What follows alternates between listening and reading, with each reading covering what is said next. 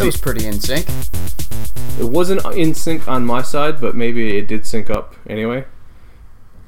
It sounded probably as close as we're going to get. Maybe it wasn't in sync, but maybe it was a little Backstreet Boys. Yeah. Right. At least it wasn't 98 degrees. Oh, fuck them. Nick Lachey can kiss my ass. You never deserved Jessica Simpson. I don't know anything about her. Like, she could be a horrible person. I just wanted to make that joke. That's fair. You remember Ashley Simpson? You mean the lip-syncing nose job, formerly dating Pete Wentz? Ashley Simpson? She had kids with that guy. Did she? Oh, yeah, they had kids. Yeah. Have you seen him lately? Oh. He looks haggard. He looks like he could be the uncle of the rest of Fall Out Boy. Like... it's funny because I only recently started loving Fall Out Boy, but I don't love their, like, current stuff. Like, okay, yeah. Because back in the day when, like, Cork Tree and stuff came out, I was like, I'm so punk, and, like, you know, I was trying too hard to fit into, like, this punk rock mold that I wouldn't admit that I liked that stuff, so I would never listen to it. But now that I'm, like, I hit 30 and I'm like, who gives a fuck about, like, trying to fit into this mold of punk rock? So I started, you know, accepting that I enjoy Fall Out Boy. Like, From Under the Cork Tree is a fantastic album, start to finish. Yeah, definitely. But, like, so I'm really getting into that stuff, and, like, Thanks for the Memories and stuff like that. But, like, back in those days, Pete Wentz was, like, the face of the band because he was, like, the hot one. All the girls said he was such a babe. Yeah. And now you look at Fall Out Boy today, and he's, like, the worst looking one in the group. Like, Pat Stump, like, shaved his sideburns and lost that baby chub, and, like, he's fucking adorable now. Plus, like, the dude is so talented. Oh, yeah. Joe, you know, he looks like a metal version of Howard Wolowitz from The Big Bang Theory. It does. But, like, Andy Hurley is the only member of that band I follow on social media. The dude's, like, he cut his hair, grew a beard, and started doing CrossFit and got in shape. So now, like, he plays all their shows basically just wearing, like, gym shorts with no shirt on, and he's, like, ripped and built. It's like, god damn, son, like... And Pete Wentz just looks like he crawled out of, like, the Legion at 3 a.m. You know, it's kind of funny, to bring it back around, Pete Wentz in the 2000s was kind of the Nick Carter of Fall Out Boy. Like, the one that all the girls wanted and all the girls flocked to, was on the posters, you know. And both of those guys are pretty fucking rough these days. Oh my god, yeah. They look like they've been in a fight. Yeah, with each other. Yep.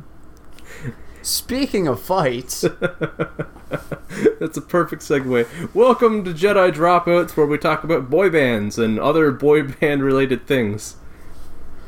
As always, I'm joined by my friend and co-host, hailing from parts unknown and hopefully wearing any trunks at all today, Mr. James Moss. And I am here with the fourth Dudley boy, Ryan Taylor. Oh, dreams, man. Dreams. I could never pull off that camo. No. Though. Not my thing. The fake glasses, though. Oh, absolutely. The Hanson Brothers style glasses, right? With the little tape middle. Yep. Yeah. Multi-purpose. Wear 'em in the ring, wear 'em on the ring. Yep. Hell yeah. So if you didn't guess by now, today we're doing a whole episode about fighting, because over the last I don't know, I'm gonna say half a year or so, a lot of fighting topics have come up in episodes that we wanted to go a little further with. Like in our 30 questions episode, we were talking about wrestling a little bit. In the E3 episode, we were talking about fighting games. And then in the Father's Day episode, we were talking about action movies. So we figured just to throw them all in a fucking pot, mix it around, and make a Jedi Drop Its episode about it. Hell yeah. Yeah. So we've got some fun stuff lined up here today. We have a real mailbag for once. Yeah. First time in a couple months now. And I guess that is that's the best thing to kick this off with. Yeah. Fuck yeah. So we've got 3 questions from 2, I want to say fan mail, but as always, it's friend mail, because these are close friends of ours. First off, my Final Form co-host, Mitchell Clark. Of course, he had to ask an anime-based question here. He asked us, he wants to know, how long should you and your opponent scream at each other before fighting? 4 episodes. Yeah, roughly 4 to 5 episodes is a good number. If Dragon Ball Z taught us anything, that's... So, I guess make sure you have some sort of television program playing in the background of any fight that you get in, just so you can measure the screaming appropriately. Or if you are at the bar and this occurs, the appropriate amount of time to scream at each other is until last call when they turn the lights on. Well, I mean, it's just easier to see everything with the lights on. Because then you use that to your advantage. They flick the light on, and it temporarily blinds your opponent, and that is when you strike. Yeah, there you go. That's when you grab the nearest beer bottle and attempt to do the cool bottle smashy thing, and then... Cut your hand. Yeah. And look like an asshole. Yep. Story of my life. If you're getting in a bar fight, you're probably an asshole to begin with. Probably. Okay, we got 2 more questions here, both from Matt Pike, who, of course, I expected some questions from, and I definitely expected a wrestling-based question. So, Matt wants to know, James, if me and you were to become pro wrestlers, what gimmicks we would use? I think, knowing us, we would use the superhero gimmick, kind of like Hurricane Helms. Yeah, Hurricane, that's right, okay.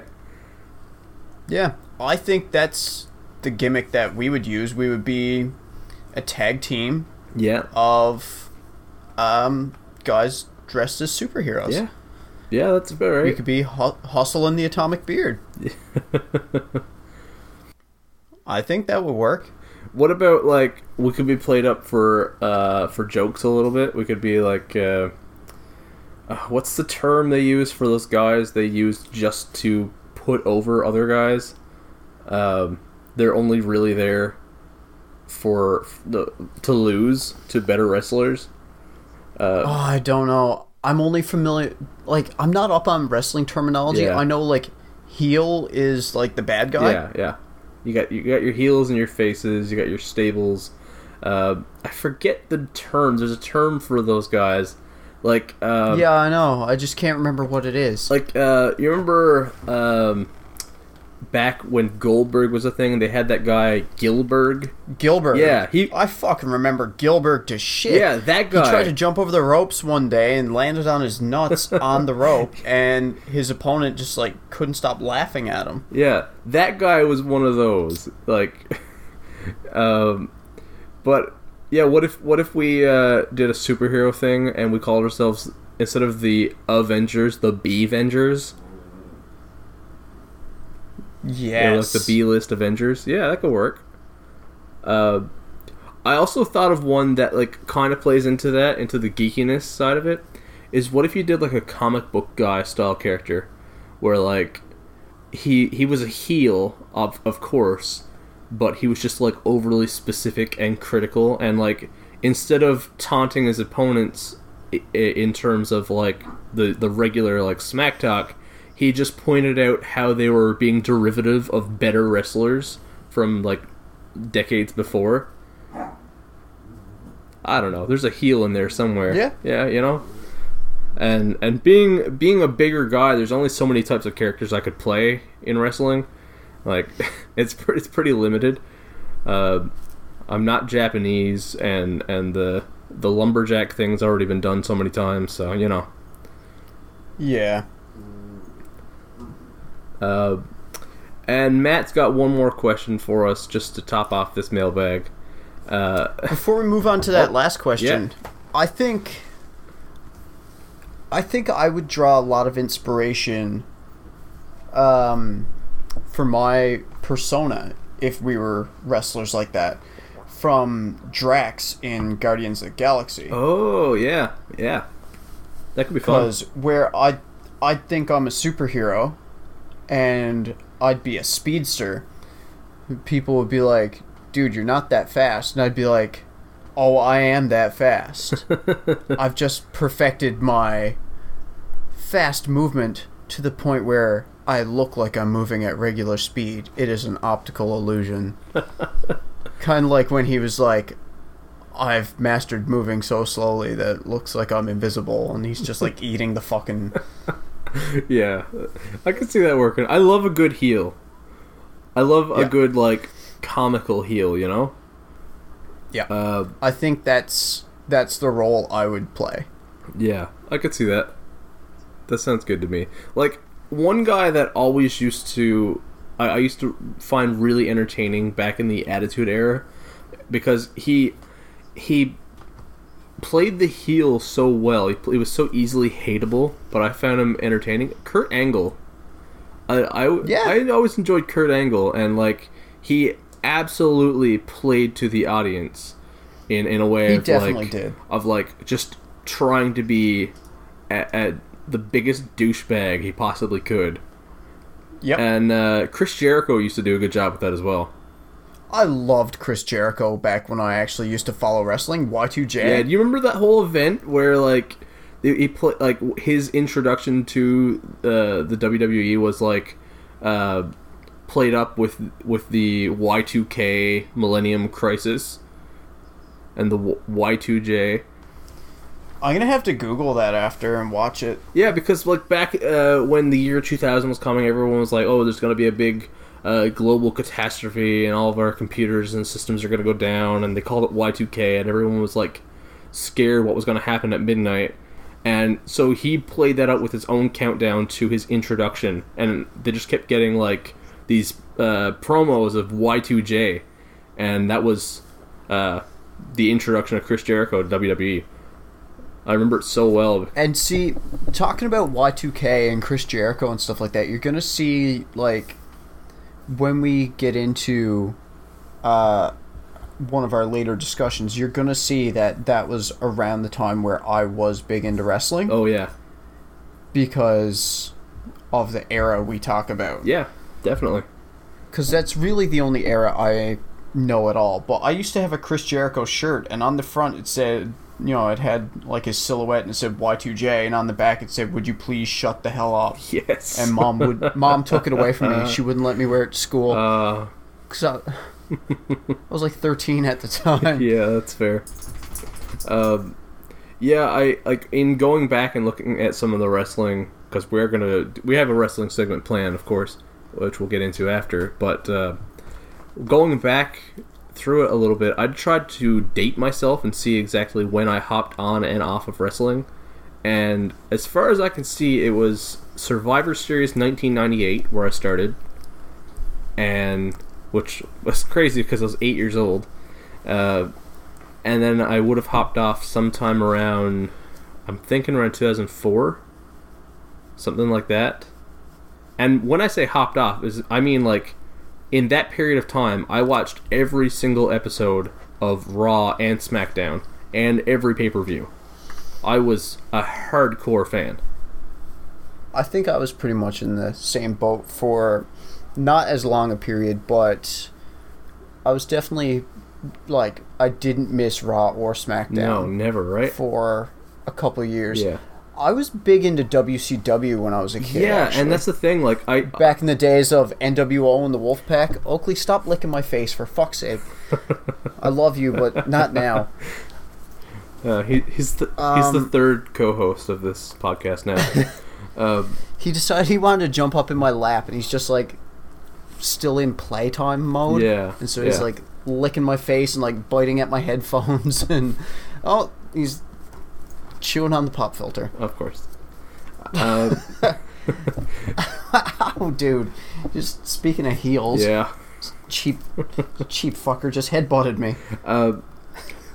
With WCW, I never was fully an every episode guy or like made an effort to tune into WCW, but in the days of the NWO and the Wolfpack, I was more WCW than WWF at the time. Okay. Because that was before they transitioned into WWE. Yeah. To avoid that confusion. Yeah. But yeah, back in those days with the NWO and the Wolfpack, I was more of a WCW guy. Okay. And then when NWO came to WWE, that kind of dragged me back into wrestling a little bit because I had stopped watching for a while. Yeah, the whole. And then when I heard that they were back, I was like, "Fuck yes!" Yeah, the whole invasion storyline, right? Yeah, exactly. With Hollywood Hogan and Razor Ramon and Yep. fucking Kevin Nash. I used to catch like the odd episode of Nitro. A friend of mine who I was really good friends with at the time was the hardcore WCW guy, and so I'd always catch it there, either through reruns or what have you. But like, there was a lot of tempting talent over at WCW. Even after WWF or WWE had stolen, like they'd taken Big Show, they'd taken Chris Jericho, but like they still had at the time Booker T. Goldberg, exactly. Goldberg was such a big one for them. Sting was such a fucking good. Sting was my favorite back in the day. I think Kevin Nash was the one that really did it for me over WCW. Rey Mysterio before he made the jump. Yep. WCW had a lot more of the Lucha Libre inspired. They had such a good cruiserweight division.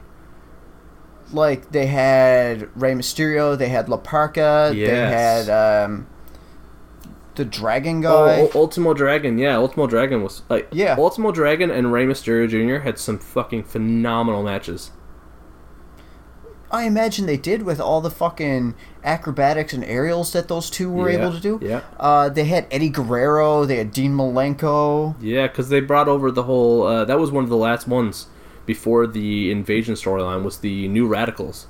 Dean Malenko, Perry Saturn, Eddie Guerrero, and Chris Benoit. Yep. And yeah, that's another thing. They had Chris Benoit back in his, like... I think just before... Prime. Yeah, just before his prime, because... I feel like Chris Benoit's real prime was his that short period in the WWE when he was like heavy champ. He was like one of their main card guys. Yeah, but that's where Perry Saturn was in his prime, was WCW. Oh, yeah. That was before he lost his marbles, and like when they took him to WWE, Perry Saturn played this insane character where like he had like the whole moppy thing. Yeah, remember? I remember that. Yeah, moppy. That was fucked up. It was very fucked up. That was such a waste. Like Perry Saturn was this big tattooed guy who had like the Rings of Saturn, that signature fucking submission that has, if you've ever been put in, like it actually fucking hurts. Yeah. Like there was no reason to fucking toss him out in left field like that, I guess. No. But there we are. So okay, wait. Quick. I mean, we're already on a big wrestling tangent here, but this is like the whole point of the episode, just to talk about these topics we've been wanting to get to. So we've mentioned Chris Jericho. You mentioned the Rings of Saturn. We mentioned Dean Malenko. What's your favorite submission move? Because everyone had a submission move that like was their go-to in terms of like practicing home wrestling. Every kid that watched wrestling played wrestling with their friends. Did you have a submission? I used to put my sister in the walls of Jericho a lot when we would get in fights as kids. Yeah. Like, I was 13, she was 9, and we fought like cats and dogs, and I would put her in the Walls of Jericho all the time. Yeah. The one that Okay. my older cousin used to put me in a lot was the Figure 4 Sharpshooter. Oh, okay, yeah. The And like the Bret Hart sharpshooter, or yeah. the Bret Hart Sharpshooter. That was one of my go-tos And- for sure. I thought that one was always really cool. Yeah. One that I always loved to watch, but I could never do it at home because I could never figure out the logistics of it, was the Ric Flair Figure 4. I kept, like, I tried it and I could not figure out how it worked as a kid. There were a few, like, I'm thinking back on when I used to play No Mercy on N64. Yeah. And I'm trying to remember back to, like, what some of the submission moves on that game were, like the finisher submissions. Oh, And I'm Crippler Crossface. Crippler Crossface was good. Yeah. That was Chris Benoit's, wasn't it? Yeah. He had that one, and he That one was had good. the flying headbutt that he probably should not have ever done for obvious reasons. The Crossface was one of my favorites, too. Yeah. But I probably got to say the Walls of Jericho. Honestly, the one that I used to, like, was my go-to in terms of, like, home wrestling and moves I could actually figure, like actually do properly, was the Taz Mission. The Taz Mission? Yeah. I That's basically just a, like, flailing full Nelson. yeah, pretty much. I don't know. Yeah. But, like, I think I kind of, like, Taz was kind of a pudgy dude, and I think I kind of related a little bit, and I was like... Taz was very short and stocky. Yeah. I was like, hey, it's a pudgy guy who is apparently very powerful, and his move looks like easy to copy. I'm gonna stick to that. Nice. Yeah. No, Taz was pretty fun. He was pretty short-lived before he went to announcer as well. Yeah. Okay, I think we got that out of our systems. Okay, let's move on to the last mailbag question. And this is going to be fun. Matt Pike, again, would like to know, what is the worst fight scene you've ever seen in a movie or TV? I don't think he specified, but, you know. The worst fight scene in a movie. I've got one. It's not from a movie. It's from a TV show. You go first, and then while I think on this. Okay, so it's a Star Wars podcast. We're all about Star Wars. I've always preferred Star Wars to Star Trek. Not to say Star Trek doesn't do some great stuff. In terms of the technology and the science and some of the storylines, Star Trek is phenomenal. But their fight scenes can sometimes lack a little bit. And when looking back through fight scenes for this, the one that just screams as like the worst fight scene I've ever witnessed is from the original Star Trek series. It's Captain Kirk in a fist fight with an alien called Gorn, and it is just fucking amazingly funny. It's hilarious to watch, but like it is one of the worst fight scenes you will ever witness. Because William Shatner had no idea what he was doing. He was just making up what he thought were fight moves, and like he does the whole like he grabs his hand together and does like a double-handed smack to the back thing that doesn't make any sense. The axe handle smash. The axe handle smash, which I guess works in wrestling when it's done in a way that looks choreographed properly, but not when William Shatner just flails both his arms at the back of a guy in a rubber suit. Like, again, that Star Trek original series is my favorite Star Trek, but William Shatner, his fighting abilities kind of could have used some work, to say the least. Yeah, that's my pick for that one. That is just by and far the worst.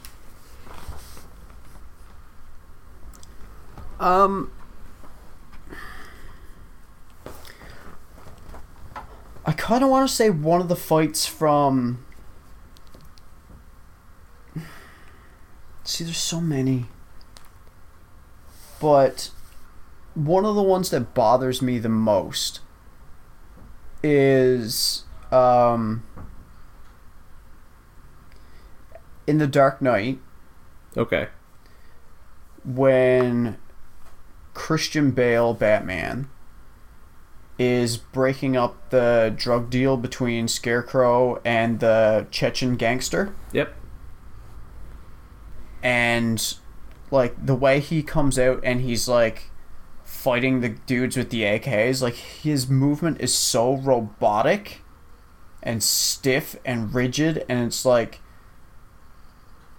there's no way in an actual fight this dude with the AK wouldn't have had time to get a few shots off on him. Yeah, I hear you there. Like, they're basically just, like, standing there, like, with their gun pointed at the ground, waiting for Batman to robotically take down one guy, and then they, like, slowly raise up their gun to give him time to, like, grab onto the barrel of the gun and use his, like, wince grip thing to twist the barrel. It's like, in, like, the 2 seconds it took his grip thing to, like, bend the barrel down, you couldn't have, like, kicked at him or punched at him or anything. It's like he's just so robotic. And then, like, we have like Batman in the Batman vs Superman in that warehouse when he's going to save Clark's mom. Like, how fluid his movement was and how he was all over the place and how fast paced it was.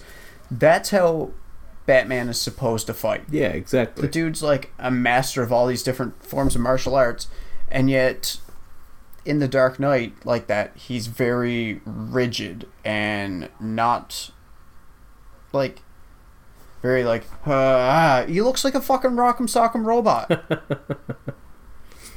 And, like, no wonder Bane was able to kick his ass in The Dark Knight Rises. Yeah. I just realized something we haven't mentioned at all. What's that? To the listeners, everything may sound a little clearer than it usually does, and that's because we're using a different recording technique today. We're finally trying something new, trying to improve things for you guys. We're trying to get better. I mean, it doesn't take much to make this better, but we're trying. Yeah. So yeah, well, when the bar is set this low, any little effort, seems huge. Exactly. Yeah, exactly. Yeah. So yeah, hopefully this worked out, and what you're hearing is hopefully our new standard. Yeah, hopefully. Yeah, hopefully this isn't just like the one time we sounded good. That's almost worst. Yeah. Yeah. Okay, so that's it for the mailbag, I guess. Although I'm gonna throw my hat in the ring here for worst fight scene. I just remembered that Street Fighter the movie exists, so maybe there's oh my god, there's probably something in there. I haven't watched it in a while. But on the other end of things, segueing perfectly in here because Matt asked a perfectly fitting question. We actually chose today to do our top 3 fight scenes for movies. The other end of it, yes, we did. What we think are the best fight scenes. Yep. This was a hard list to narrow down. It was, like, so the way I approached it was like, I didn't necessarily pick what I thought were like the most technical, the most like who. I picked the fight scenes that I picked one that gets me emotionally every time I watch it. Okay. And I picked 2 out of like the plethora of fight scenes that, like, even if I'm not in the mood to watch that particular movie, sometimes I get in the mood to just like pull up this fight scene on YouTube and just watch the fight scene by itself. That's fair. So my number 3 pick my number 3 pick is an emotional one, and my top 2 are ones that I continually watch on YouTube. Okay. And there was one that was also there was one that was a very good honorable mention as well. Nice. I'm just gonna say I've got like the least traditional list here. Nice. I have everything I have is from the 2000s onward. I have nothing prior to that. Nothing from the 90s or older. And I know, like, I guess that's a little blasphemous. No, there's no Bruce Lee in here. Nothing like that. There's none of the classic. But I went with stuff that I just personally enjoyed the most. Some of them from some of my favorite movies ever. Just fight scenes that I could watch over and over again for one reason or another, and mostly because they're fun, because generally with any entertainment I just like something that's fun, as simple as that sounds. There's one of mine that I was thinking like, maybe Ryan might have this on his top 3 list as well. Okay. But we'll see. Okay. Who's starting this one? I'm going to kick this one off. Okay, go for it. I'm not going to get too in-depth into my number 3 pick because you still haven't seen this movie and I really want you to watch it. But for number 3, I picked the climactic fight between Brendan and Tommy in the movie Warrior. Oh, really? Yeah. Ooh, okay. It's a pretty well done MMA fight scene. Like, in a cage, everything like that. And just, like, these two brothers who haven't seen each other in years, like, coming together in the cage and fighting each other, like, each fighting for a different reason. Like, just, the way it ends and everything that goes into it and the build-up to it, it's very emotional, and my eyes are seldom dry after watching this. Yeah. Correct me if I'm wrong, that's Tom Hardy and Joel Edgerton? Yes, sir. That's, like, the main reason I wanted to watch this movie, and it's been just sitting there waiting for me to watch for a while now. The cast sounds amazing. Yeah. The two of them, plus Frank Grillo's in it, Nick Nolte's in it. Frank Grillo's in that, really? Yeah, Frank Grillo plays one of the trainers. Okay, that makes sense. Yeah. I love Frank Grillo. He's not in enough. Yeah. No, this movie's fantastic. And actually, Kurt Angle's in this movie. Really? Yep. Okay. That might be what gets me to watch it. Cycling back to Kurt Angle. Yeah. Yeah. So you're going through all 3 of yours first, or are we going back and forth I'm here? going to go through all 3 of mine first. Okay, go for it. My number 2 pick, I actually chose a fight scene from The Expendables 2 Okay. over my honorable mention, which was from the first Expendables. Yep. And both of those picks involve Jason Statham.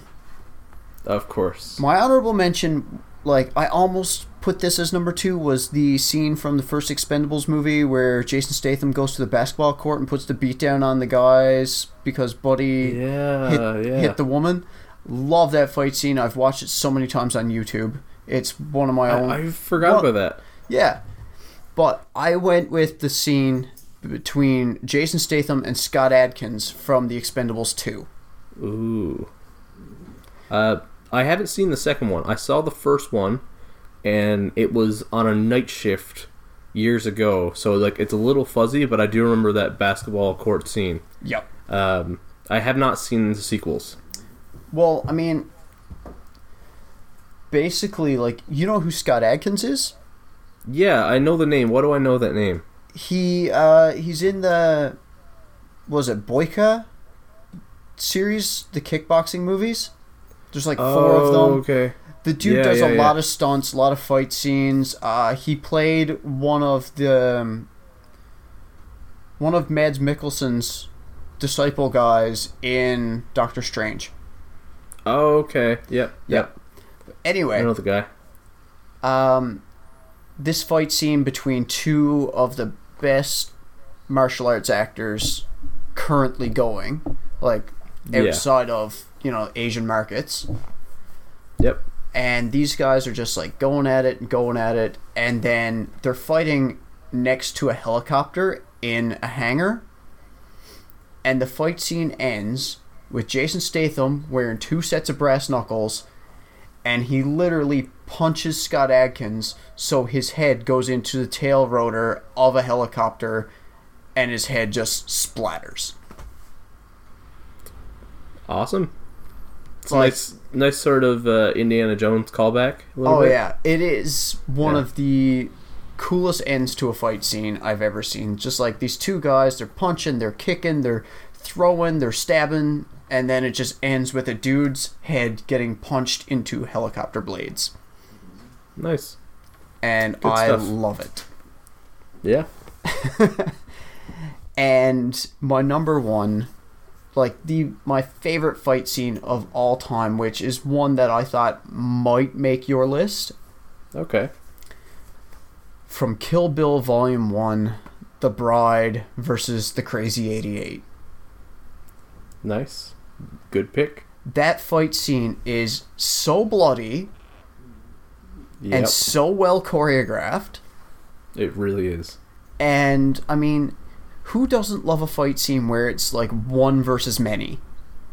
Exactly, right? And Uma Thurman was such a badass in those movies. Like, I love Kill Bill. Those movies are great. But the best part of both of those movies for me is her just hacking up the Crazy 88. Like, the acrobatics, like, just, like running up the fucking rails on the stairs, and just all the shit in that scene is so good. And the way it switches from color to black and white. And silhouettes and... Yeah. Oh, yeah, like, just everything about that scene, like the different, like, styles, the animation, like, just the choreography. It's fantastic. Like, it's a blood fest. Yeah. And I die for it. Yeah. Solid list. Oh, yeah. Like, Um, I could watch those 3 fight scenes on YouTube right now. Yeah. And I went back and made sure to rewatch everything on my list, and rewatching them really helps cement, like, yes, this is definitely my top 3. Yep. So I'll just kick mine off now. My number 3 was a Jason Statham movie, but weirdly enough, Jason Statham is not in this fight. Nice. My number 3 is from the movie Snatch. Ooh. Brad Pitt's Mickey in the very first fight, the introduction. I love that fight to fucking death. And I saw that fight long before I ever saw the movie, because my dad is obsessed with this movie and with the character of Mickey. So if you haven't seen the movie, Brad Pitt plays this skinny little Britishman who is basically playing a Newfoundlander in the way he does his accent and the way he does the character. So he actually, sorry, I said British. He's Irish, I'm pretty sure. So you see, he's known as One Punch Mickey, and he's facing, I guess, the local tough guy who's like twice his height, twice his size, and that guy is just tossing him around in this bare knuckle fight, and Mickey's just sort of cracking his neck, taking off his jacket, just slowly, preparing himself for the fight, and he makes a couple little like shots at him, like just a couple little verbal jabs, and then as soon as he's ready, bam, one punch and the big guy's down. And I fucking love that fight. Like, it's so short and sweet and simple, but it just stands out as one of the best fights I've ever seen in a movie. Nice. I like the Robert Downey Jr. Sherlock Holmes fight where he like breaks it down scientifically, like box the ears. That fight's good.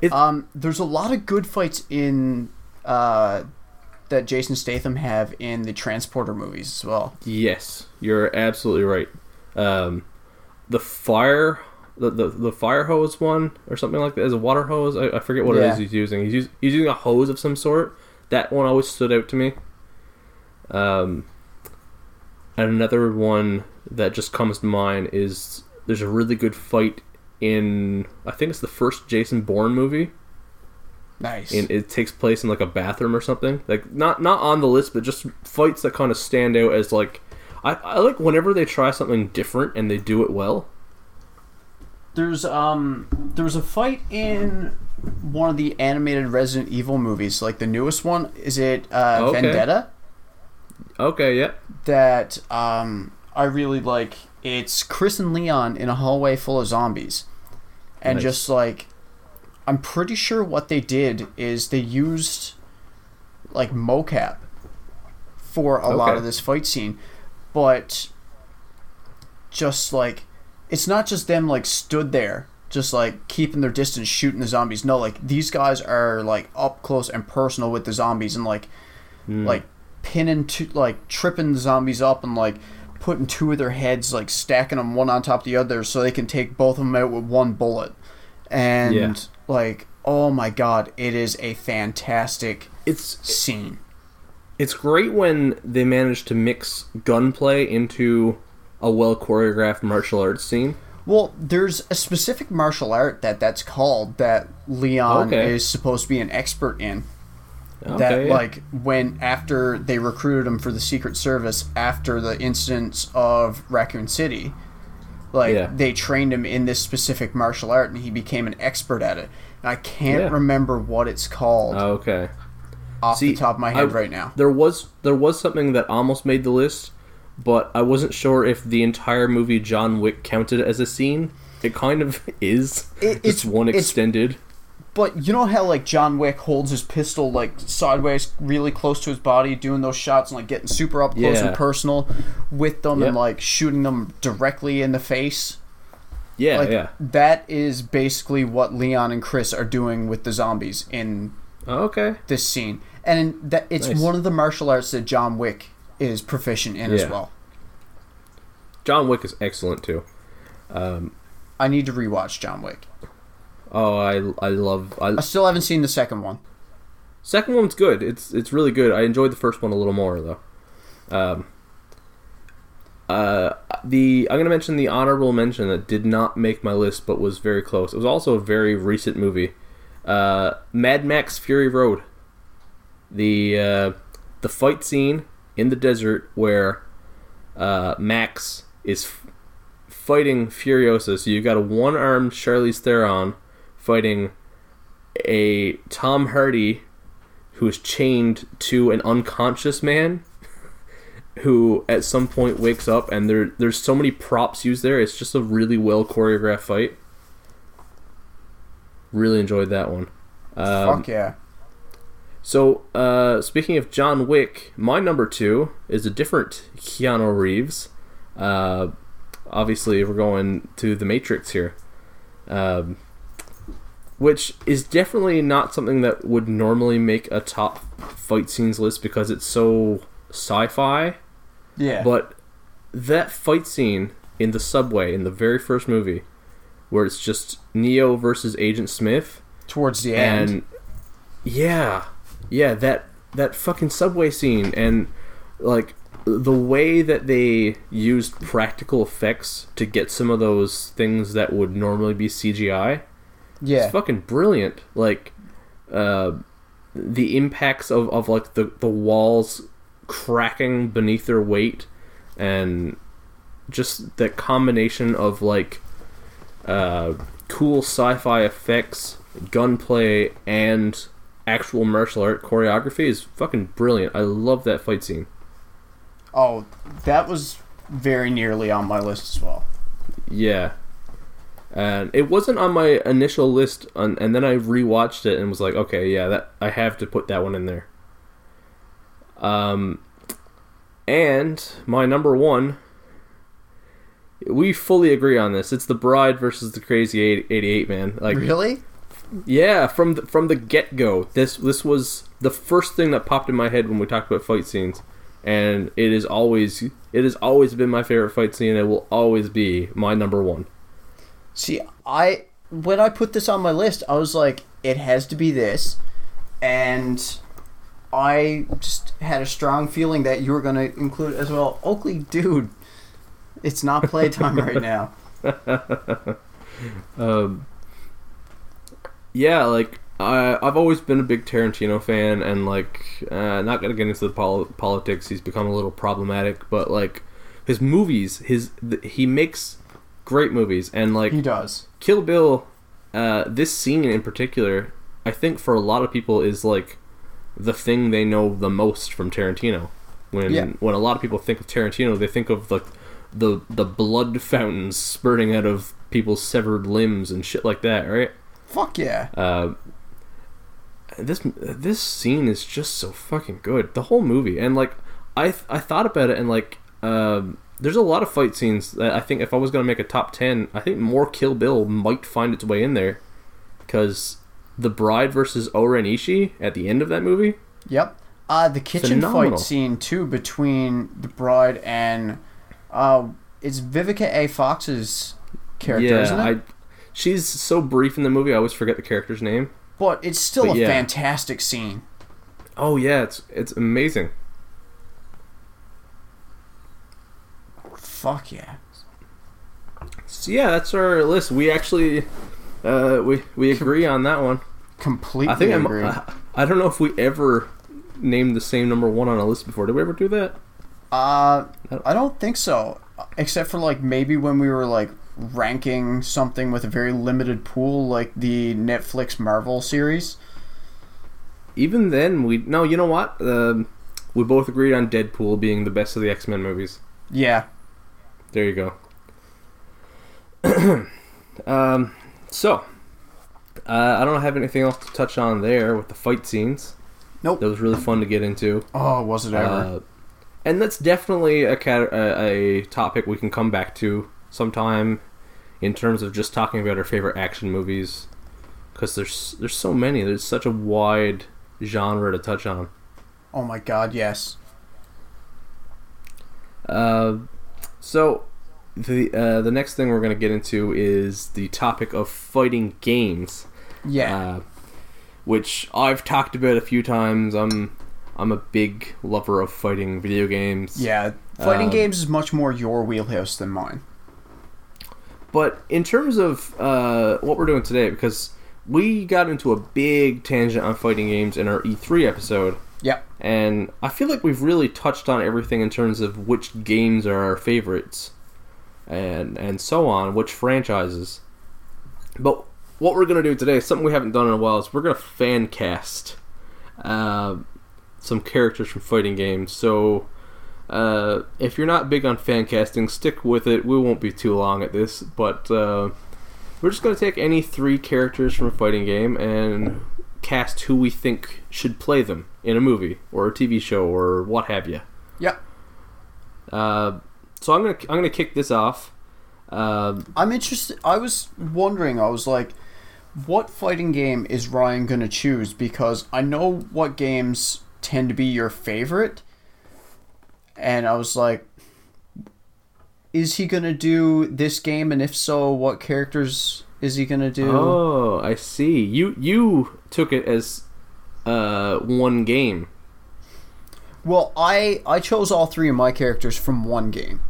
I actually chose. You chose. I actually chose 3 games. Okay, cool. Yeah. Because I came up with 3 castings in particular from 3 different series, so I just stuck with it. Sure. First one, pretty local guy actually. I believe he's from Nova Scotia, if I'm not mistaken. And as soon as I say the actor's name, I feel like the character is going to come right to you. Are you familiar with a guy named Robert Maillet? No. Okay, he's a big guy from Nova Scotia. He was in... Oh, let me see. He was in 300. He was in Sherlock Holmes, Robert Downey Jr. movie. He was in Deadpool 2. He used to wrestle under the name Kurgan back in the Attitude Era. Let me have a look at him. You probably recognize him if you looked him up.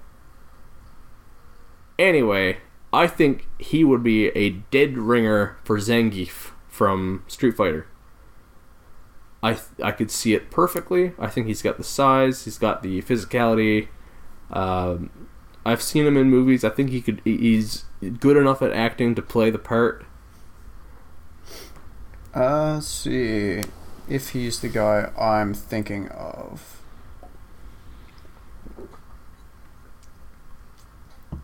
Sherlock.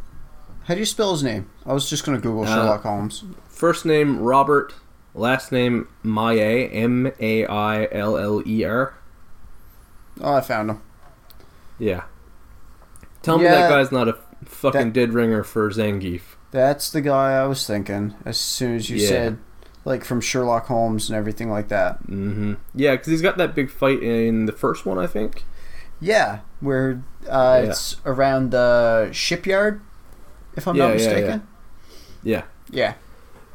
So that's the guy I would cast as Zangief in a Street Fighter movie. Who the hell else would I cast in that movie? I don't know. I assumed you were going to go all Street Fighter. I thought about it, but like a lot of those characters are meant to be Asian, and I couldn't think of the right actors for it, so I didn't go with it. I wouldn't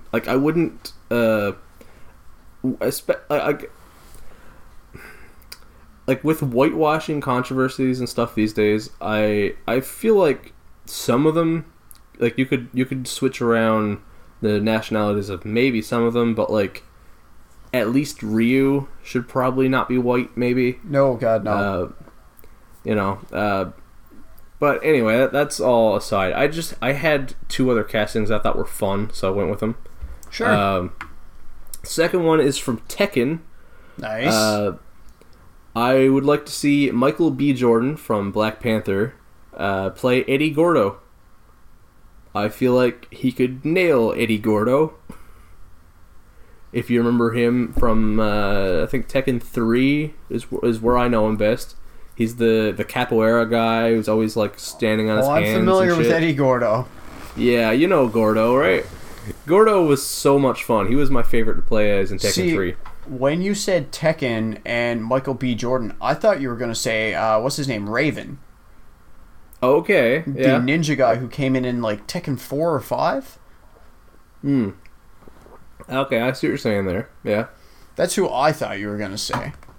But yeah, it makes sense. I would just like to see like Eddie Gordo in a Tekken movie or a TV show or whatever. You know who I think would be a good person to play Eddie Gordo? Yeah. Is what's his name? The guy who just played Bushmaster in Luke Cage Season 2. Oh shit, yeah, that would work too. I feel like Michael B. Jordan would have the right combination of acting skills, fighting, choreography. Yeah, he's definitely got the physicality for it. Yeah. And I feel like I've never seen it. I've never witnessed it. But I have this hunch that Michael B. Jordan probably knows how to dance. He just seems like the kind of guy who probably dances. Yeah. You know? He seems like he seems like a fun guy like that. Yeah. Plus he's a big fucking geek, so he probably plays Tekken. Yeah. So he's probably played his fair share of it. I know like Michael B. Jordan is like a huge Naruto fan and like watches all this anime and shit. So who knows? Maybe he may or may not listen to this podcast. Oh yeah, I bet he does. I'm sure Michael B. Jordan, star of Black Panther, is sitting at home in his mansion in LA or wherever it is and listening to Jedi Dropouts. Yep, he's one of our 15 devoted listeners. And lastly, I think this casting would maybe piss off a lot of people, but I think it is perfect casting. Mortal Kombat. Johnny Cage should be played by Tom Cruise. Yeah. And my reasoning is I think Tom Cruise is actually Johnny Cage. If you paid attention to the story of Mortal Kombat, Johnny Cage is just an action movie star. That's what he is. Yep. But somehow he thinks he's confident enough to be like, yeah, I can fight in this tournament with superhuman beings and win. Which, that's Tom Cruise. He's just an actor, but he's like... He's basically Hercule. Yeah, exactly. Like, Tom Cruise even though he's just an actor, is like, yeah, I'll climb on the side of a skyscraper. I can do that because I am an action star. And like, I feel like with Mortal Kombat, if you just casted Tom Cruise in the role and was like, hey, dude, you're gonna fight in a tournament to the death with these superhumans. Don't even tell him he's in a movie. He'd be like, yeah, I'm on it, sure. And then you'd get like the best Johnny Cage ever. Yep. Because he's basically the same person. Yeah. He's basically like, you know, he's basically like an American Conor McGregor, really. Fuck. So what you're saying is he's the most arrogant thing in the universe. Yeah, really. An American Conor McGregor, like, fuck sakes. I don't think there are enough states to contain the size of that ego. Nope. But I just want to backtrack for a second here, and just because I'm fan casting Tom Cruise and I actually kind of enjoy some Tom Cruise movies, I am aware Tom Cruise is a big piece of shit. He's a terrible person, and I do not support that human being. I just want to say that. Yeah. Fuck Tom Cruise. But, like, I mean, Mission Impossible is pretty good. So, Hashtag Jedi Dropouts. Hashtag fuck Tom Cruise. yeah, there you go. Get that trending. What do you got for your video game fan castings here? I went with a game that, to my knowledge, has not been made into a movie yet. Okay. But it's probably my favorite fighting game series, because it's the one I'm best at. I went with Soul Calibur. Yeah. Okay. I kind of copped out on one of them. Because when I think Soul Cal, the first character that comes to mind is Nightmare. Okay. And I just casted Tony Todd as the voice of Nightmare. Oh, that's a good idea. Yeah, that makes a lot of sense. Yeah, because Nightmare's going to be mostly CG anyway. Well, yeah. But I feel like you could get away with a lot of CGI in a Soul Calibur movie. Yeah. But I definitely thought Tony Todd's just, like, iconic, deep, like, menacing voice would be perfect for Nightmare. Yeah. How well do you know the characters in this game? Pretty good. Like, it's been a minute since I played it, but back in, I want to say 2011, that area, I had a period where I played Soul Calibur 4 a fuck ton. Okay, good, because I used the characters' appearances in Soul Cal 2 and 4 as the basis of my casting. Okay, so I got a rough idea what you're talking about here. Okay, so for number 2, I casted probably my most played character, Maxi. Okay, that's fair. And I thought Lewis Tan would be great as Maxi. Oh, Lewis Tan is phenomenal. I mean, best known for what? What is Lewis Tan best known for at this point? Well, one of the most recent things I saw him in was the drunken boxing scene in Iron Fist Season 1. Yeah. But Maxi is a pirate from Shanghai. Yep. And Lewis Tan's father is Chinese. Okay. Yep. So, you know, I thought that worked there. Makes sense. Because like you said, with the whitewashing and with, like, there's been a lot of controversies lately about, you know, people not casting the appropriate people and stuff like that. And, you know, like, sometimes I think people go a little too far with that outrage. Sometimes it's very well placed. Like, you know, whitewashing, I get that. But sometimes, in certain circumstances, I do think people take it a little too far. But in this case, I didn't want to just, like, cast someone being like, oh, they're Asian, so they could play someone from Korea. Like, no, if I'm going to cast a character who is Korean, I'm going to cast a Korean actor. So, I looked into it and made sure that Louis Tan was of at least partially Chinese descent. Okay, yeah. And that's why when I cast Mitsurugi, who is probably one of the most iconic Soul Calibur characters, Yeah. I made sure that I cast someone of Japanese descent. I had a character in mind, like, from the get-go. And so I did a quick bit of Google, like, and I mean very quick, because I just popped his name into Google, and, like, the first line of his bio is, that he was born in Japan. Yeah. And that's why I thought Brian T would be perfect as Mitsurugi. Nice. Yeah. Yeah. Brian T, he played the Shredder in the second Teenage Mutant Ninja Turtles movie, the one where Stephen Amell played Casey Jones. Okay, yep. He also... Out of the Shadows, right? Yeah. He also played one of the guards who was trying to track down the Indominus Rex in Jurassic World. He was... okay, yeah. He was Captain Hamada on... Was it Hamada or Harada? I can't remember. I'd have to Google that. But he was the leader of the team that they sent out into the jungle to try and track the Indominus Rex when they found out that it was able to camouflage itself, and it had torn out its tracker and like left it there as a little like decoy when it set the trap on them. He was the leader of that team. Yeah. But like he can do action. He's like a big, imposing, but not like, gargantuan sized Japanese man. And he looks very stern, very serious, very intense. And I think that would be perfect for a samurai like Mitsurugi. Yeah. That sounds all great to me. Yeah. I just thought, okay, we're going to take a little tangent here on fighting game movies. Us take a tangent? No way. Yeah. Never.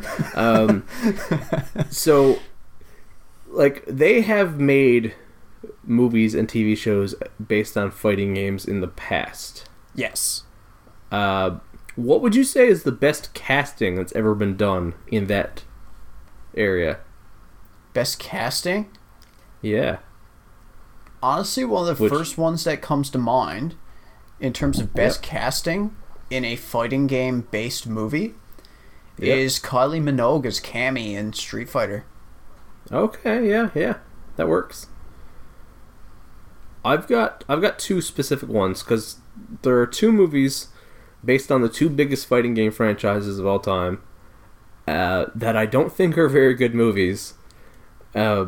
But each one I thought had one character perfectly cast. Some of the casting in Mortal Kombat wasn't bad.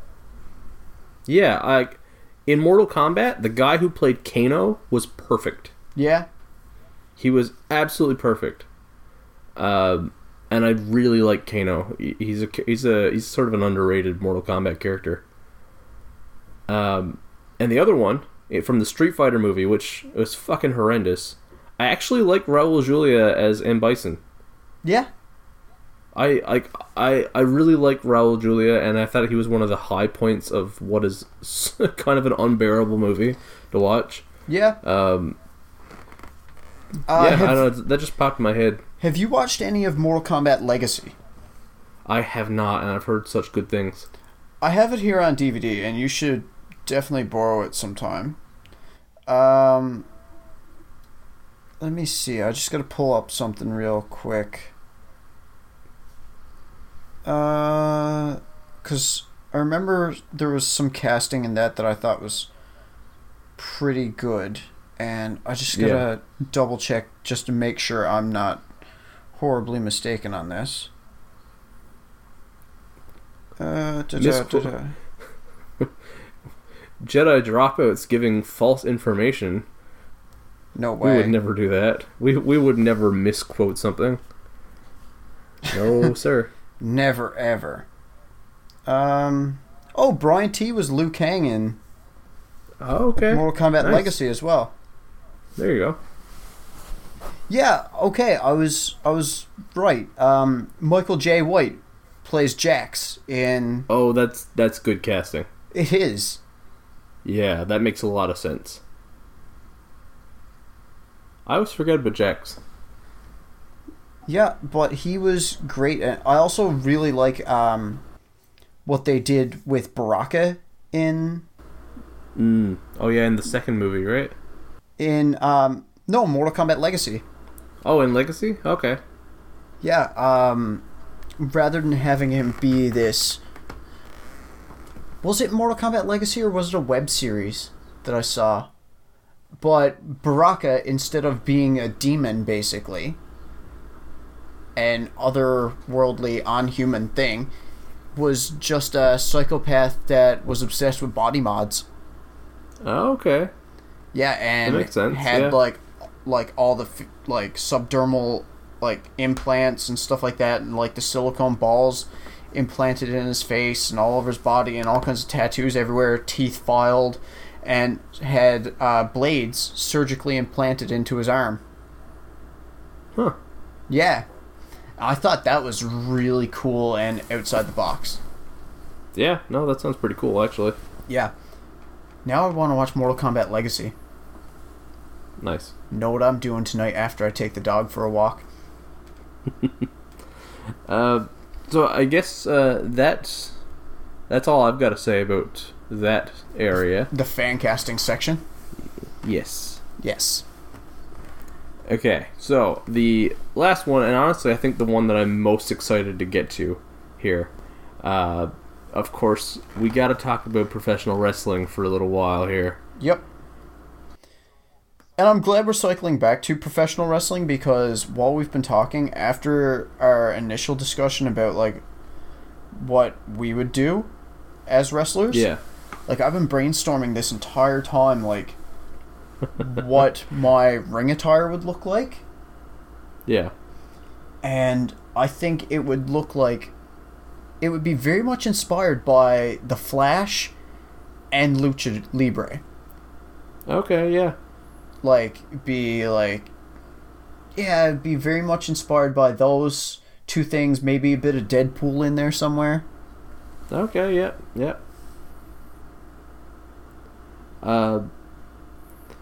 I really like the old school leotard get-up.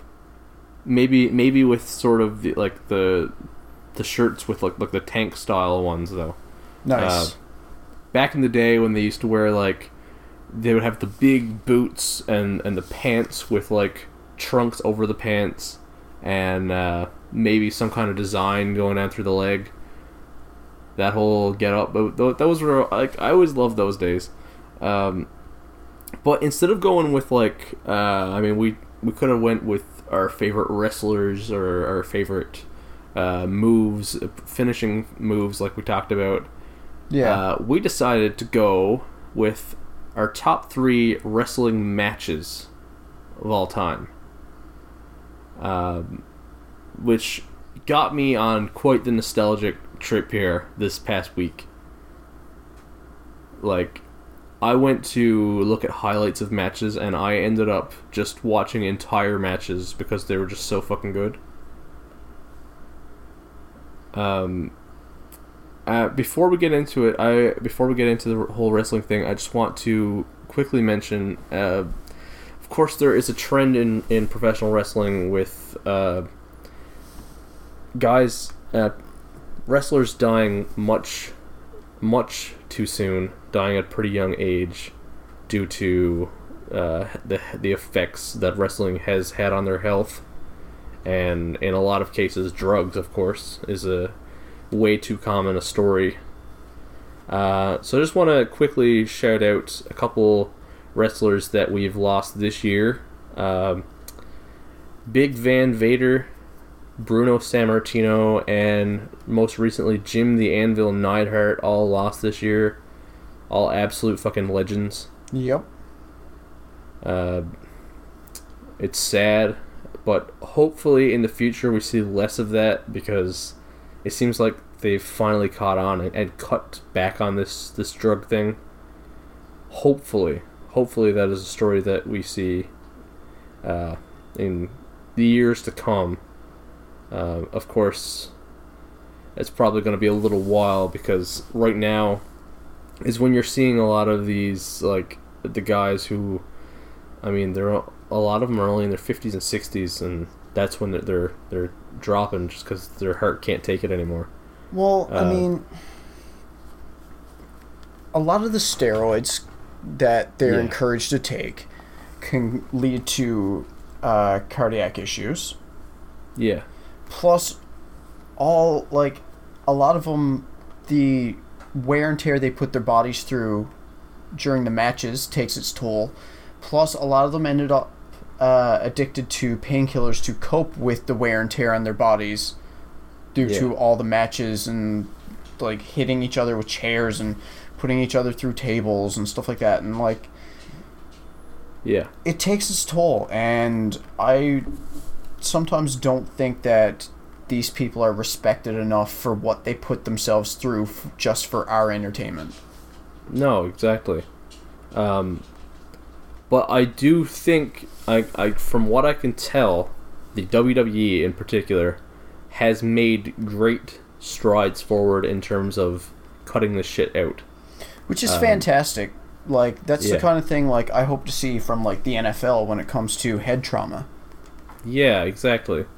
Like, I don't know much about it. I haven't read that far into it, but I do know that for the longest time, in particular, the Hardy Boys and Kurt Angle were sort of blacklisted from the from the WWE because they didn't adhere to the regulations and their drug testing.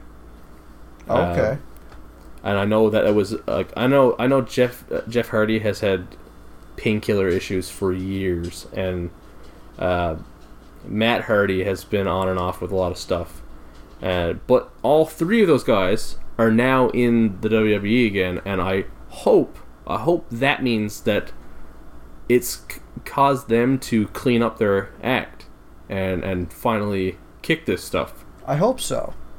I hope that's what it means. I hope it doesn't mean the opposite and that the WWE has just stopped caring again. Yeah, I hope that it's because these guys have cleaned up their act instead of the company getting more lax. Exactly. That's where I'm hoping it is, but I mean, I guess we won't know until it all comes out in the wash anyway. Yeah.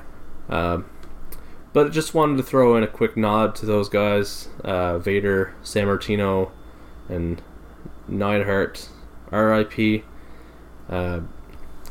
Again, absolute legends of professional wrestling. So, with all that aside, you want to get into the top 3 matches. Who's kicking this one off? I will.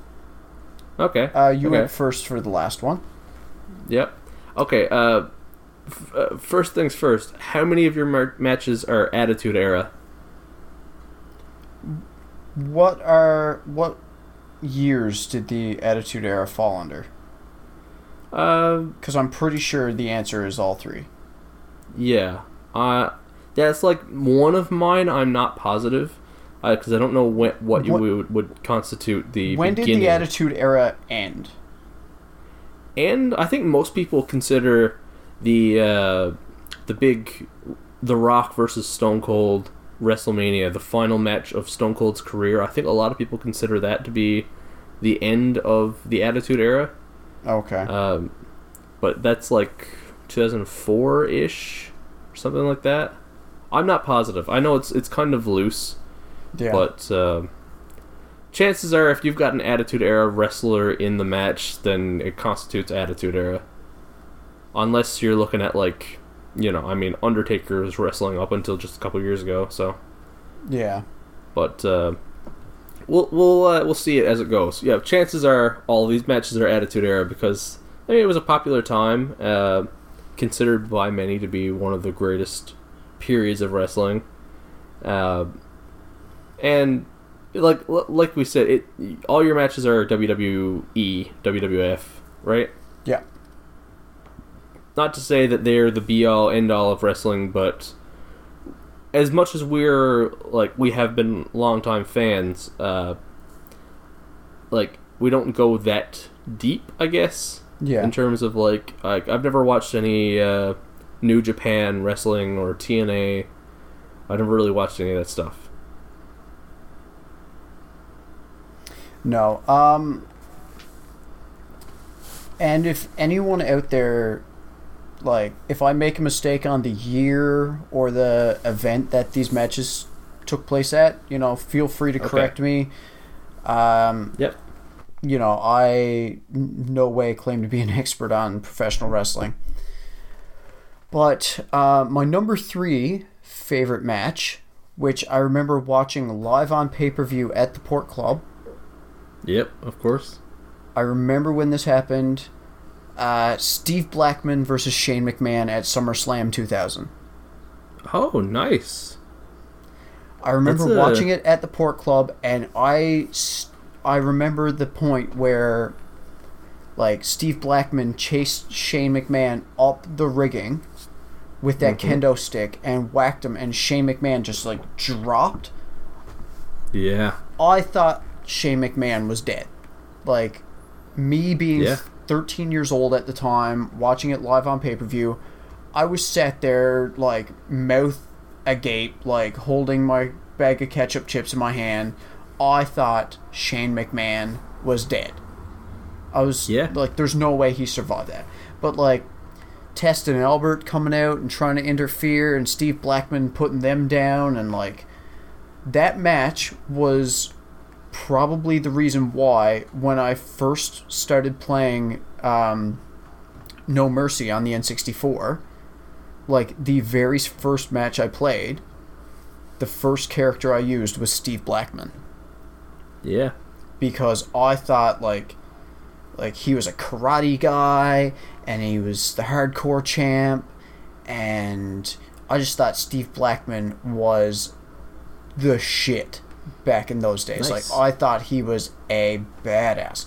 Like, other people were like, Stone Cold, The Rock. I was like, no, Steve Blackman. Man, those two are both sort of underappreciated Attitude Era guys. Yep. Because on one side of it, I mean, Steve Blackman was in a very small portion of guys who, like, they never really got their chance to shine as a top contender, but they were consistently, like, just absolute badasses in the ring. Yep. Steve Blackman, like, I like, he doesn't get the cred that, or the fame of, like you said, Stone Cold, The Rock, and those guys, but, like, he was always there, and he was always fucking good at what he did. Oh my god, yes. Another guy, two guys that come to mind in that regard are the Acolytes, Bradshaw and Farouk. Like, Bradshaw got his chance to shine before JBL. Yeah, exactly. Like, Bradshaw got his time to shine, but, like, I never felt like Farouk, Ron Simmons, really got a chance to play at that top tier when he really was a fucking solid wrestler. And Shane McMahon, like, has anyone like he really is probably, like, okay, besides Mick Foley, obviously, has anyone else in that era put their body on the line so many fucking times? Like, he was really up there with guys who just would risk it all. Like, when you think of wrestlers who put their bodies through hell, like, most people think, like, Jeff Hardy or Mick Foley or Terry Funk, but when you think of Shane McMahon, most people just think, oh, Vince McMahon's son, fucking rich kid. Yeah. But Shane McMahon took a beating throughout his career. Who was he fighting? Was it Kane? When he went turnbuckle to turnbuckle? That whole fucking thing? Maybe. Yeah, that was fucking... I can't remember. I remember he was fighting someone huge. I feel like it was Kane. I could be wrong there. But going like, how many wrestlers in their career have gone turnbuckle to turnbuckle? Fucking few and far between, man. Exactly. That is a feat of athleticism. Yeah. Absolutely. But speaking of someone putting their body on the line, Yep. my number 2 match of all time, Undertaker and Mankind, King of the Ring, 1998. Yep. That Hell in a Cell match? I'm just gonna say this now. I won't wait. I won't hold the suspense. This is the second time this episode me and you have placed something exactly the same spot. Nice. That's my number 2 as well. Like, Mick Foley going off the top of the cage through the announcer's table, Oh, man. through the cage itself, like, Yeah. holy shit. I'm gonna throw this in there, and it's not the first time and won't be the last that I recommend this podcast. The Wizard and the Bruiser. Again, they recently did an episode on Mick Foley himself, his whole career, his whole life, and they were talking about this particular match, and he convinced, I'm guessing McMahon and the bookers, that he could go off the top because he lied to them and told them that he had been up on top of the cage that very day and he felt totally comfortable and safe with it. But he was lying out of his ass, and the second in the match, when he gets up on top of the cage, when you watch it, It starts to buckle. yeah, and he's fucking, like, he in his head is like, oh fuck, this is such a bad idea. And you can see him, he gets a little bit cautious there because he knows that, oh fuck, I made a mistake. I should never have decided to do this. Yep. And, like, I prefer this one to the Mankind Rock match, the I Quit match, Yep. because this one is a little less ugly. It's Yeah. a little easier to watch. The I Quit match went fucking too far. Well, did you ever see the documentary about Mick Foley and the part where it shows his wife during that I Yeah. Quit match? I know what you're talking about. That's behind the mat, right? Yeah. Yeah. The part where it focuses on Mick Foley's wife and her reaction during that I Quit match. Yeah. The woman was hysterical. She was in tears. Like, she was Yeah. inconsolable. She was convinced her husband was going to die. Yeah. He like might as well get my little bit about Mick Foley out here at the same time. Let's just talk about this. Mick Foley is one of the greatest of all time. Oh, hands down. I feel like he would be in contention for the single greatest of all time. Like, everything he lacked in technical skill, he had in heart and soul. I don't think there's ever been a wrestler who loved wrestling as much as Mick Foley. Yeah. Famously, there's a picture online of the match that inspired him. Jimmy Superfly Snuka cage match. I forget who was fighting, but he jumped off of the top cage. I think he just did like a body slam or something. But this is the first time anyone had really gone to that height. And front row, watching that match, was Mick Foley. You can see like a young, I'm going to guess teenage Mick Foley, and he is losing his shit because he just fucking loves wrestling that much. And, I mean, cut to the Hell in a Cell match where he flies off the top. I guess he was kind of imitating his hero there. Yep. In a way. But he just kept going. He just kept going for the fans. Like, you would imagine anybody else, if they took that fall off of the cell through that table, that would be it. That'd be the end of the match. Yep. But, fuck, I mean, the choke slam through the top, and then to go from there, and he managed to bust open Taker, and the tacks, like, he was an entertainer through and through. My God, yes. I really feel like Mick Foley is was one of the main reasons that I got so into wrestling and why I kept watching for so long. And also, he had one of the greatest theme songs in wrestling history. Which one? Well, Yeah, he had a Mankind, bunch. I'm guessing. But the Mankind Mick Foley theme, like the car wreck one, is fucking phenomenal. You know what? In a future episode, we should do a top 5 of our favorite wrestling themes. Yeah. We'll come back to wrestling maybe in time for like WrestleMania next year or something. Fuck yeah. Let's put a pin in that topic because I want to come back to that one. Yeah, we can do wrestling theme music and maybe finishing moves or something like that. Perfect. Yeah. Yeah. My number 1 wrestling match of all time is from WrestleMania 2000, I believe. Correct me if I'm wrong. But the original tables, ladders, and chairs match for the tag team title. Man. That's my number 1. Yeah? Yes. Edge and Christian, the Dudleys, and the Hardys. Not to mention interferences by Lita, Spike Dudley, and Rhino. Yep. Yeah, that's funny, man. We got the same top 2 here. But, like, this was the one I went to look at, like, this one specifically, I went to watch highlights of, and then I just could not contain myself. I had to watch the entire match from start to finish. Yeah. With every replay, every intro, everything. So 2 of my matches are from 2000, one's from 1998. So it's easy to tell, like, what age I was at when I was real big into wrestling. Yeah. Yeah, let's get into it. You know what? Before we get into our top match, I'll just tell you my number 3 because we might as well just do this together. You're gonna see a theme with mine where it's always just guys absolutely taking a beating and giving their all. My number 3 was Stone Cold versus Bret Hart at WrestleMania 13.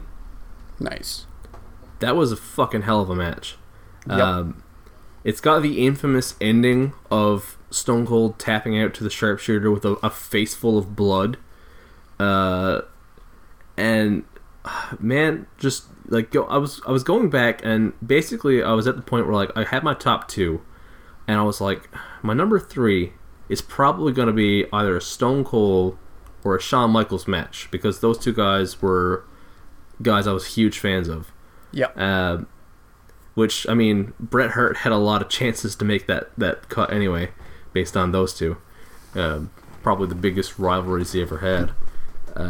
So I watched highlights of stuff, and just watching looking back at this Stone Cold Bret Hart fight, like for starters, like this was the moment that Bret Hart went heel, which was a big thing for wrestling for such a face. Like, I mean, the Canadian boy, Bret the Hitman Hart, to go heel and make that heel turn and become a bad guy over the course of a match. And I mean, he cemented it with his monologuing on the following night's Raw. But like, Stone Cold never really changed much of his attitude in that specific match. But I feel like that kind of put him over a little bit. And that, I feel like is one of, like, I mean, I could be dating this wrong, but I feel like that has got to be one of the first real matches to set off the Attitude Era. I mean, I could be off by a little bit there, but it's got to be pretty close to the beginnings. And I don't know, there's something nice about just seeing, like, there's no gimmicks, there's no cages, there's no tables and ladders and chairs and stuff. As much as I like it, it's just a classic fucking, to quote Jim Ross, it's a fucking slobber knocker. Slobber knocker. I love that word. Yeah, right? Like, that defines that word, though. Stone Cold, Bret Hart, 2 all-time greats, just going at it and kicking the absolute living shit out of each other. The honorable mention, the one that almost made the cut, was the first time Stone Cold and The Rock faced off at WrestleMania. I forget which one. Might have been X7. I can't remember exactly what WrestleMania that was. But that was another one of those ones where, like, you just had 2 absolute legends in the ring, and they put each other through hell, and they put off a great show, and it's just like a classic, fantastic wrestling match. So yeah, that's my number 3. We agreed on number 2, and let's get into tables, ladders, chairs. Yeah. Did you watch this one live? I did. It was so just fucking astounding to see at the time. Well, I mean, like, there was a... I don't know about you and your friends, but there was always this debate amongst me and my friends, like, when we were watching wrestling or we were playing wrestling games, like, what weapon was the best? Was it the ladder? Was it the table? Was it the chair? Like, obviously the steel chair is probably the most iconic of the 3 wrestling weapons. Well, yeah.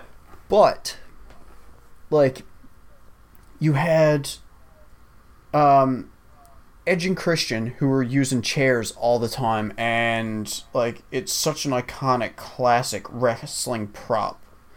And then you had the Hardys doing their high-flying from the ladders and everything like that, and plus, like, just ladder matches in general. You had, like, people taking the big spills from the top of the ladders. I mean, another just to tie in there, another match that I considered in my top matches, the only one from the pre-Attitude Era that I considered was the Shawn Michaels Razor Ramon ladder match for the Intercontinental title. Yeah, that was a fucking hell of a match. Yep. Yeah, so like ladder matches go back a ways. Oh yeah, and then tables, like, people are always getting put through tables in professional wrestling, and then you just had, like, junior high, there were so many boys running around our school, like, just yelling, like, anytime you see a folding table anywhere, Devon, get the table. Yeah, like, exactly. Oh man, and like they led up to this match perfectly with the the feuding between all 3 tag teams, and the injuries to their kind of like third ringer guys. And the building up of the tables and the ladders and the chairs. Like it was an excellent storyline that culminated in, again, my idea of the greatest wrestling match I've ever witnessed. Yeah. And like rewatching it, it holds up so well. It's still fucking amazing to watch. Oh my god, yes. Like, highlight points: Edge spearing Jeff Hardy off of a fucking 20-foot ladder. Yep. Insane. Absolutely fucking insane. The Jeff Hardy swanton bomb off of the 20-foot ladder onto Rhino and Spike Dudley, going through like 3 or 4 tables or something like that. I forget how many tables. Like, fuck, man. The highlights and the big moments, you can just rhyme them off here. So good. So good. Yeah. Yeah. And like all 6 of those guys involved in the main part of the match, not including like the managers and stuff that came in and, you know, tried to swing the match. Yeah. But just the main 6 guys in that match put it all out there. Like, they put it on the line for our entertainment that night. Every single one of them took an absolute beating. Yep. And I think all 6 of those guys, I don't know if any of them have it yet or not, I feel like maybe Edge, deserve a spot in the Hall of Fame, at least in the tag team division. Oh my god, yes. All 3 of those are, in my eyes, some of the greatest tag team partnerships of all time. Yeah. They're right up there with, like, the Road Warriors and... Yeah. In my opinion, anyway. Yeah. I mean, none of them will quite live up to the New Age Outlaws for me. I was just about to say that. Road Dogg and badass Billy Gunn. Oh, yeah. Those were the days, man. You know what? Fucking Scotty 2 Hotty. And fucking... Oh, yeah. Grandmaster Sexay. Yeah. Actually, you know what? That's something else we should probably briefly mention. Talking about wrestling deaths, actually, Brian Lawler, Grandmaster Sexay, recently passed away. Yeah. Yeah, sad, tragic death. But yeah, back to the TLC. Don't want to get too caught up in our dramatic, serious wrestling talk again there. How did they get people to sign off on like okay, the way this match is going to end is with you putting your face in Rikishi's asshole? I have no idea. Like, it was a weird time for wrestling. Like, they had to be like, all right, I'll give you an extra like $5,000 for like this paycheck. Like, yeah, you have a 400-pound man who is obviously going to be sweating because he's, you know, running around and lifting things and, you know, under the bright lights. And so obviously this 400-pound man is going to be sweaty. Yeah. And you're going to put your face right in his stink hole. Yep. I have no idea. That is no idea. That is devotion to your craft. Yeah. Either that or a desperation for cash. Right? Like, holy fuck. Boy. The Attitude Era was a fucking fun time. Yeah. Especially like the first couple of years of the Attitude Era was way more about the hardcore scene. Yeah. And then that's where the ridiculousness got in there with Rikishi and some of the diva matches and shit they did with like X-Pac with the Bronco Buster. The Bronco Buster, there you go. Yeah, like it was, and I mean it was fun, and it still like holds up. I remember like The Godfather and Val Venus, like it got really sexual there for a while. Mark Henry. Mark Henry, Sexual Chocolate. Yeah. Was he the world's strongest man? No, Sexual Chocolate. And then was it like Mae Young or Fabulous Moolah that he was like on the go with? Oh yeah, I forgot about that. Fuck, that brings me back. Oh boy, that whole thing was something altogether. But yeah, I guess that caps off our top wrestling matches. There were a few guys I wish I could have fit in here. Shawn Michaels being one, and maybe The Rock as well. Yep.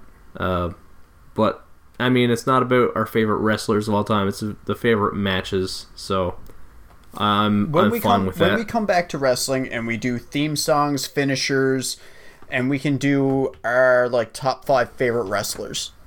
Yeah. That's an episode in and of itself. Yeah. Perfect. And we're recording this like what, 3 days after SummerSlam? Something like that. Yeah, funny enough.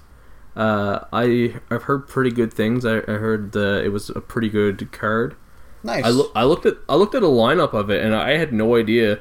Like, it was actually looked like a really fucking good lineup of matches. Nice. I'm so not up on current wrestling. Yeah, I come in and out of it. Like, let me just see. Where is the card here? They should have this laid out better. Okay, so we got, like, I'm just quickly gonna look through this because it just sounded good. Braun Strowman and Kevin Owens fought. Samoa Joe and AJ Styles. The Miz and Daniel Bryan. Shinsuke Nakamura and Jeff Hardy, which sounds like a fucking great fight. Roman Reigns and Brock Lesnar. Ronda Rousey. I know most of these people. I know the names, even though I'm not super familiar with them. Yeah. Oh, and the New Day. That's something we should talk about real quick. Have you followed the New Day at all? Not at all. Out of like all current modern wrestling, the New Day are at least for a period of time, were the best fucking thing ever, because they were like coming out at WrestleMania dressed in like Dragon Ball Z era costumes, and like they're like bringing anime and modern geekiness to the forefront of wrestling fans. Like, I've seen them before. I saw them on Good Mythical Morning. Yeah. But I haven't seen like any other matches. They make a lot of geeky references, even in some of like their finishing moves and stuff. And like one guy would come out playing like a trombone, and they were like dancing in the ring and shit. Like they're fun. I really enjoy what they've been doing. But for everything we said today, like leave us some comments below, guys. Like if you have any particular wrestling matches that you want to mention that we did not talk about, that you think are some of the greatest, any fight scenes and so on, just throw them at us. Like we're totally down for having some discussions, even on Facebook somewhere. Yep, hell yeah. And we don't know that much about wrestling, so like I'm sure Matt has some recommendations here for some great matches that we definitely missed. I know a few people who could definitely educate us on pro wrestling. Chris Rogers, Mel Hanneman. Yeah. For sure. So anyone who's listening and has something like that, leave us a message. So I guess that'll be it for our episode today on fighting. This was a lot of fun. I'm glad we got to a lot of these topics. Yeah. Before we go, I wanted to pose a question to our listeners that you can respond to us on Facebook, you can DM us, you can make a YouTube video, an audio recording to respond to us. But here's my question for everyone out there, and Ryan, you can respond to this as well if you think something up. Yep. Okay, so it's been long debated who would win in a fight between Goku and Superman. Okay. A lot of people say Goku would win. A lot of people say Superman would win. Like, they're pretty on even ground, so like they're fairly similar in strengths and feats and whatnot, so it's highly contested. But Batman has defeated Superman in the past.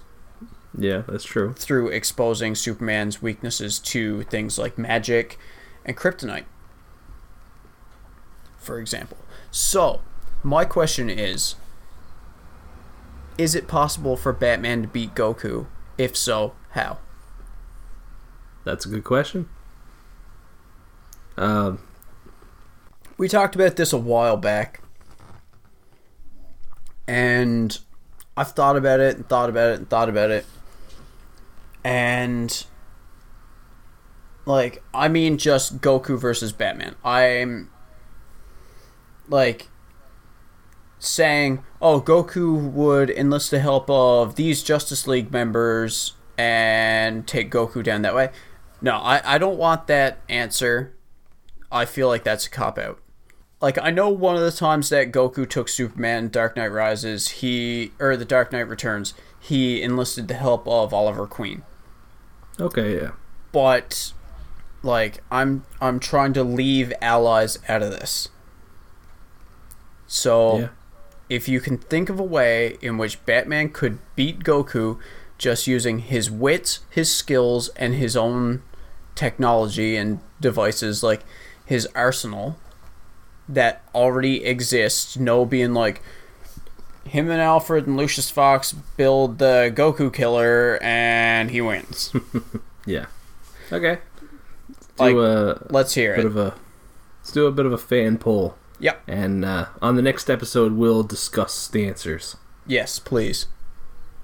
But speaking of following up on recent episodes, on our last episode, we revealed the first round of our commentary track bracket. Yes. at the end of September, when Atlanticon weekend comes around, me and you are going to be recording a commentary track to go along to a movie. Yep. And we decided the best way to do that was to do an elimination style tournament. Definitely the simplest way to go about it. So we're getting fan votes here, and the votes are in. So round 2 is finished. Round 1 is in the books. Yes. Final scores.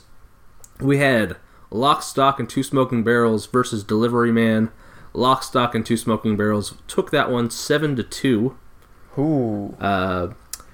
Jurassic Park 3 versus Superbad. Jurassic Park 3 came out on top, 7-2 as well. A lot of 7-2s here. The closest match we had, Star Wars Episode 1, The Phantom Menace versus Spider-Man 3. Phantom Menace edged out Spider-Man 3 by 1 vote, 6-5. Which one won? Phantom Menace. Ooh. Yeah. And lastly, Batman and Robin dominated Fantastic Four, or Fan Four Stick, 7-2. God damn. So, it's time again to vote. You can vote again. This time, we've got just the 2 matchups. I'll be posting about this in the same way that I did last time. So we got Lock, Stock, and Two Smoking Barrels is moving on to face Jurassic Park 3. In the half of this, it's actually comprised of good movies. Star Wars Episode 1, The Phantom Menace versus Batman and Robin, the 2 towering titans of terrible film. So that's going to be fun. Get your votes in before the next episode. We'll be posting up on all of our various social media about that. Hell yeah. I feel like it feels like it's going pretty well. A lot of people actually voting on that, and I'm glad about that. And I feel like all the movies we have here are going to be great for a commentary track anyway. Oh my god, yes. I have a feeling which one is going to win already. Yeah. But we'll see, because, you know, you can always be surprised. There's always the underdog story in these things. That's true. It's true. So, last thing we need to do. You may be seeing it by now. I would say you are, because I'm going to try and get it up sometime today. We have brand new artwork. Yes. And it looks fucking great, and I love it. Yep. So obviously we have to shout out the artist that completed this for us, Adam Buckle. Yeah, here in Corner Brook. Is that his name? Yep. Yep. A really local guy, huh? Yeah. He lives like a 5-minute walk away from me. Wow. The artwork came out fantastic. I am absolutely in love with it. You're going to be seeing that around a little bit more. And even with other podcasts like Final Form and the Dropout Report and stuff, I'm going to start using this artwork as sort of a tag, just like in the corner of the artwork, just to sort of tie everything in together and show that it's all part of the Jedi Dropouts Productions. Hell yeah. Plus, we have awesome artwork that was done by an actual artist, so I'm going to be using it as much as possible. Oh my god, yes. Just to fucking show it off, if nothing else. No, I was super stoked with how it turned out. He was really easy to work with. Like, me and him were messaging back and forth on Facebook, like, pretty frequently. And as soon as he would have a rough draft of anything, he would send it to me and ask, like, okay, what do you want changed? Like, do you need this moved? Do you want the color on this done? And I would, like, send it to you and ask for your feedback as well. And then I would message him and, like, you know, tell him, like, oh, like, could this be a little bit more centered? Could, like, you know, and he was super easy to work with. He had the project done for us in no time at all. Like, he put so much of his own time into this project for us that it was done much quicker than I thought it was going to be, just because he was so devoted to the project. And I couldn't be happier working with the guy, and I will definitely be commissioning him again in the future. Yeah. And for anyone looking for logos and artwork done, like, highly, highly recommend checking this guy out. Yeah. And I guess that will be it for another episode of Jedi Dropouts. Woo! Yep. Another one in the books. Another one in the books. Too bad I can't read. Yeah. That's always the problem with those damn books. Yep. As always, you can listen to other episodes of Jedi Dropouts, Final Form, the Dropout Report, what else we got? Hyper Battle, whatever else we think of over at www.jedidropouts.podbean.com, or available on pretty much every platform you can get your podcasts. You can follow me on YouTube, Jimmy Romantic. Yes. You can also find me on Twitch, which I haven't been very active on Twitch lately, just because it's been summer, it's been nice out. I've been trying to spend as much time outside with the dog as possible. But now in the fall and winter, I will be more active on Twitch. It's twitch.tv/xjimmyxromanticx. But the links to that will be on the Jedi Dropouts Facebook page. Yeah, of course. I'm not doing much else aside from the podcasting, but I'm doing a hell of a lot of podcasting. Another little thing you can check out. I'm not sure when it's going to be up. I'm thinking either this week or next week. I guest appeared on somebody else's podcast for the first time. Hopefully not the last. I've mentioned Wasted Potential before, a podcast that my Final Form co-host Mitchell Clark has co-hosted quite a few times. It's hosted by Joseph. I'm not sure how to pronounce his last name, so I'm just going to call him Saul because that's what he normally goes by. Saul is he has a podcast called Wasted Potential, where he takes something he's a fan of, be it a video game, movie, TV series, what have you, spends a bunch of time talking about what he loves about it, and then goes into what needs to probably be fixed. Nice. So I sat down with him last week, and we recorded an episode on the Teenage Mutant Ninja Turtles, which was a lot of fun. I'm definitely going to listen to that. Yeah, I'll be posting the links to that whenever that's up. It was really fun and really weird to be on a podcast, and then after I'm done recording, that's it. I just walk away, because I'm usually the mixer, the editor. I like, the recording is just the first step in a long process. So this is how James feels. Yeah, it's like, oh, you just get to go do something else now. It's weird. Yeah. What do I do now? Like, as soon as we're done this, like, I mean, with our new setup, I do have to send you the audio files I'm recording on my side, but you're still going to be doing all the mixing and editing of that. But yeah, like, while I'm waiting for it to upload to Dropbox so I could send it to you, I'm just going to go make a sandwich. Like, that's what you're at. Yep. Yeah, I like the new setup, because now you know how it feels to be finished recording and have to do work. Oh, man. Jeez. Okay. Thanks again, everybody, for listening. Always appreciated all the downloads and listens and shares. People. I love it. I love that some people, even before listening to an episode, will share it just to be like, hey, everybody, go listen to this. It means the world to me. Yeah, because that one is not even like, there's like, in the process of listening to us and being a fan, that's not even a necessity in any way. So that's really like someone going out of their way to just show that they appreciate the podcast, and it means a lot to us. Yeah, without a doubt. So thanks again, everybody. Thank you for dropping by. And something drop out. And don't forget to drop the gloves. Later. Peace.